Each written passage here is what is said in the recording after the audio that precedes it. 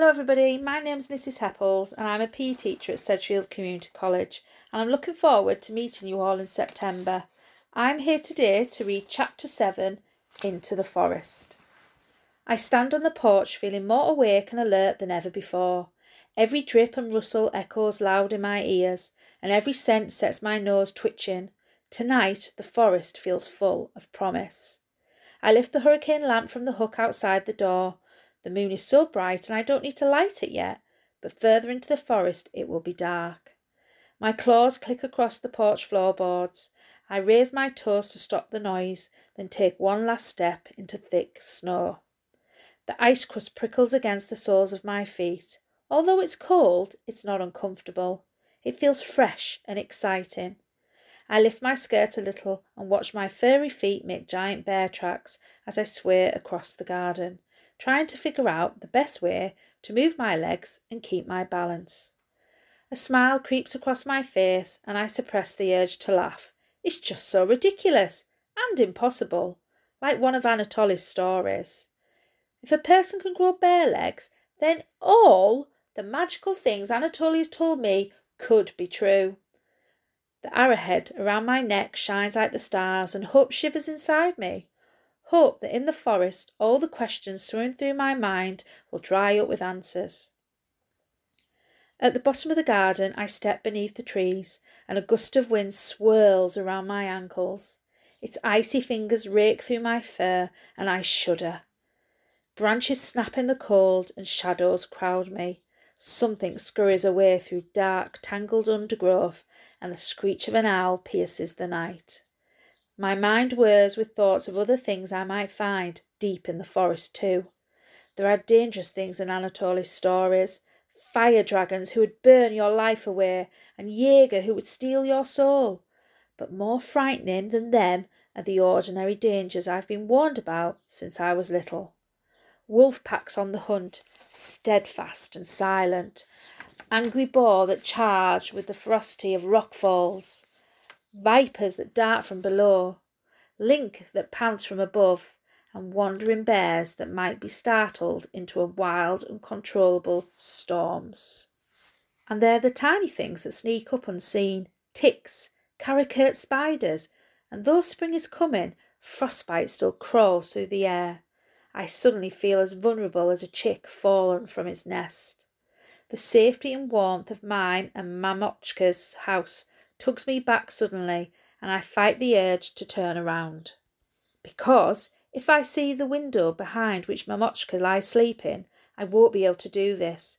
And if I don't leave now, tomorrow I'll end up far from the forest, with doctors in an unfamiliar town. The answers I seek won't be there. So with trembling fingers I check my map. Then, though it makes my eyes burn, I stare straight ahead and take the trail that runs north, deeper into the forest. You don't usually walk at night. Mousetrap leaps onto my shoulder, making me jump. Where are you going? I frown at Mousetrap in confusion. How is it I can understand you? It's impolite to answer a question with a question, Mousetrap trills. Sorry, I say, almost more confused by Mousetrap correcting my manners than I am by him speaking. It's just strange to be talking to you. Considering how long we've lived together, it's rather rude that you haven't before. I've talked to you lots of times, I protest. It's you who has never talked to me. Of course I have, Mousetrap twitches his nose in irritation. You just weren't listening. I step around an aspen with a deeply curved trunk. That's not true. I've always listened to you and the birds and the forest, but none of you have made sense to me before. Not like this. You obviously weren't listening hard enough. I shake my head and sigh. This is about more than listening. Something about me has changed beyond just my legs. Something deep inside. The thought is both exciting and nerve-wracking, because although understanding animals could be wonderful, and all this change might help me discover the story of my past, I don't know what it means for my future. Don't feel bad about it. Mousetrap squeezes himself into my collar and curls around my neck. Hardly any humans listen, At least you've tried, and you've always been kind to me, if a little overprotective of your garden birds. He smacks his lips together. So if you're walking alone in the forest at night, I shall accompany you. You may need my protection. A snort escapes from my nose. You find me amusing? Mousetrap rises and rests his claws on my cheek. His black eyes flash tiny daggers of reflected moonlight. I didn't mean to offend you, I say, but I'm the biggest, strongest person in my village, and you're a tiny house weasel. How can you protect me? You, human girl, know nothing of the snow forest. My ancestors hunted here long before humans came to this region, and their knowledge is in my blood.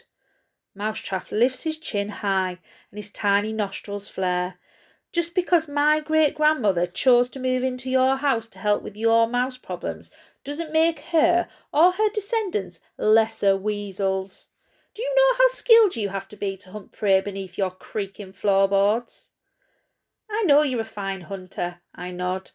I just wonder how you think you'll protect me in the forest. I have faced enemies more terrifying than you could imagine. Mousetrap settles back onto my shoulder and inspects his claws. They glint like metal and are needle sharp. Once I was in your garden, stalking a rabbit, when an owl swooped down. It was 3 times the size of you. Talons longer and fiercer than your bony knives were poised to snatch me up. I leaped, twisted in the air, and landed on the owl's back. My teeth sunk into his neck, and he screeched with pain. The owl flapped frantically, trying to escape my attack, but my grip didn't weaken. Not even when the owl rose into the air. I clung on tight, and the owl carried me across the snow forest for 3 days and nights. Really? I raised my eyebrows. There are no owls that big, and even if they were, I can't imagine Mousetrap riding one. You don't believe me? Mousetrap puffs out his chest. My face flushes. Considering I have bare legs and I'm talking to a weasel, it seems unfair I should doubt Mousetrap's tale. I'm amazed, that's all. I clamber awkwardly on all fours over a fallen cedar, blocking the trail. Because my legs are so much bigger and stronger than my arms, I worry I'm going to tumble head over heels. I saw the whole of the snow forest in those 3 days, laid out beneath me like a blanket. Mousetrap waves a paw over an imaginary world beneath his nose. This forest is so vast that when it's morning on the east side, it's night on the west side. It's so far-reaching that you could walk all day every day for months and never find the end of it. Which brings me back to my question. Where exactly are you going? I slide a hand into my pocket and curl my fingers around my neck. Feeling the paper is a comfort. The forest might be immense, and I might not know exactly where I'm going, but I have my map to guide me. This trail runs north, I say confidently, and Anatoly has a cabin along it. I'll probably stop for a rest when I reach it. And get some of his freshwater cod? Mousetrap licks his lips. That's a fine mission. How far away is it? I thought you knew all about the forest. I glance at Mousetrap, suppressing a smile. I do. Mousetrap jumps off my shoulder onto a nearby branch. But I don't bother myself with trifles such as the exact location of human cabins. I think we should get there in an hour or 2, I say, hoping it's true. I'm not sure of the scale or distance shown on Anatoly's map. You think? Mousetrap stops in his tracks and stares at me. You mean you haven't been there before? I have, but it was a long time ago. I think back to the last time Mamochka took me to visit Anatoly. I was about 5 years old and I ran off after a bird. Mamochka couldn't keep up and panicked, thinking I'd be lost forever. She found me, of course, but after that she said it was safer for us to stay in our house and let Anatoly do the visiting. My stomach tightens at the thought of Mamochka walking to an empty house. She was already upset about my legs, and me disappearing into the forest will give her even more to worry about. I look up into the canopy, hoping something will distract me, but guilty feelings are like thirst or hunger. They gnaw away at you and are almost impossible to ignore. Mousetrap jumps back onto my shoulder and shakes the snow from his paws. If the cabin is that far away, wake me when we get there. He scampers down the front of my coat and squeezes into my fur-lined pocket. What happened to protecting me? This is a safe part of the forest, Mousetrap says in a muffled voice, and ends the conversation with a drawn-out, high-pitched yawn. Trees close around the strip of star-filled sky above, and I slow down to let my eyes adjust to the darkness. I don't want to light the hurricane lantern yet. I don't want the hiss and stink of the burning oil to overpower the sounds and scents of the forest. Now that Mousetrap is quiet, I realise how much I've been ignoring my surroundings. I need to pay more attention, be alert for dangers. I stop, hold my breath and listen. Leaves rustle above me. A small bird hops along a branch, then flutters away.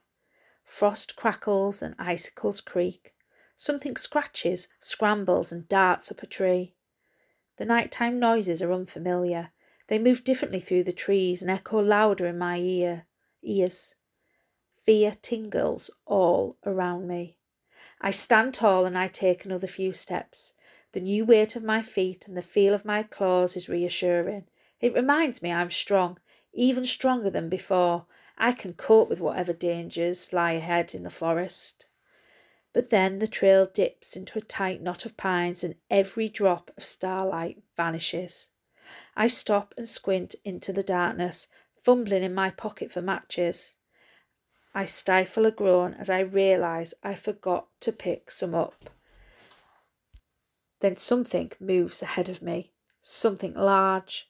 It knocks a branch, sending a flurry of snow to the ground, and my muscles tense. The howl of a wolf far in the distance cuts through the air and shatters the strength I felt a moment ago. "Mousetrap," I whisper, poking my pocket. "Are we there yet?" he asks without moving. I swallow back the lump that has formed in my throat. Asking for help feels like lifting a heavy log. I should be strong enough on my own. I peer between the trees again, but all I see is darkness. "I need your help," I say finally, "to see." "To see what?" "Something moved up ahead." Mousetrap peeps out and sniffs the air. "It's a deer." I sigh with relief and take a step forward, right into the path of a large grey wolf.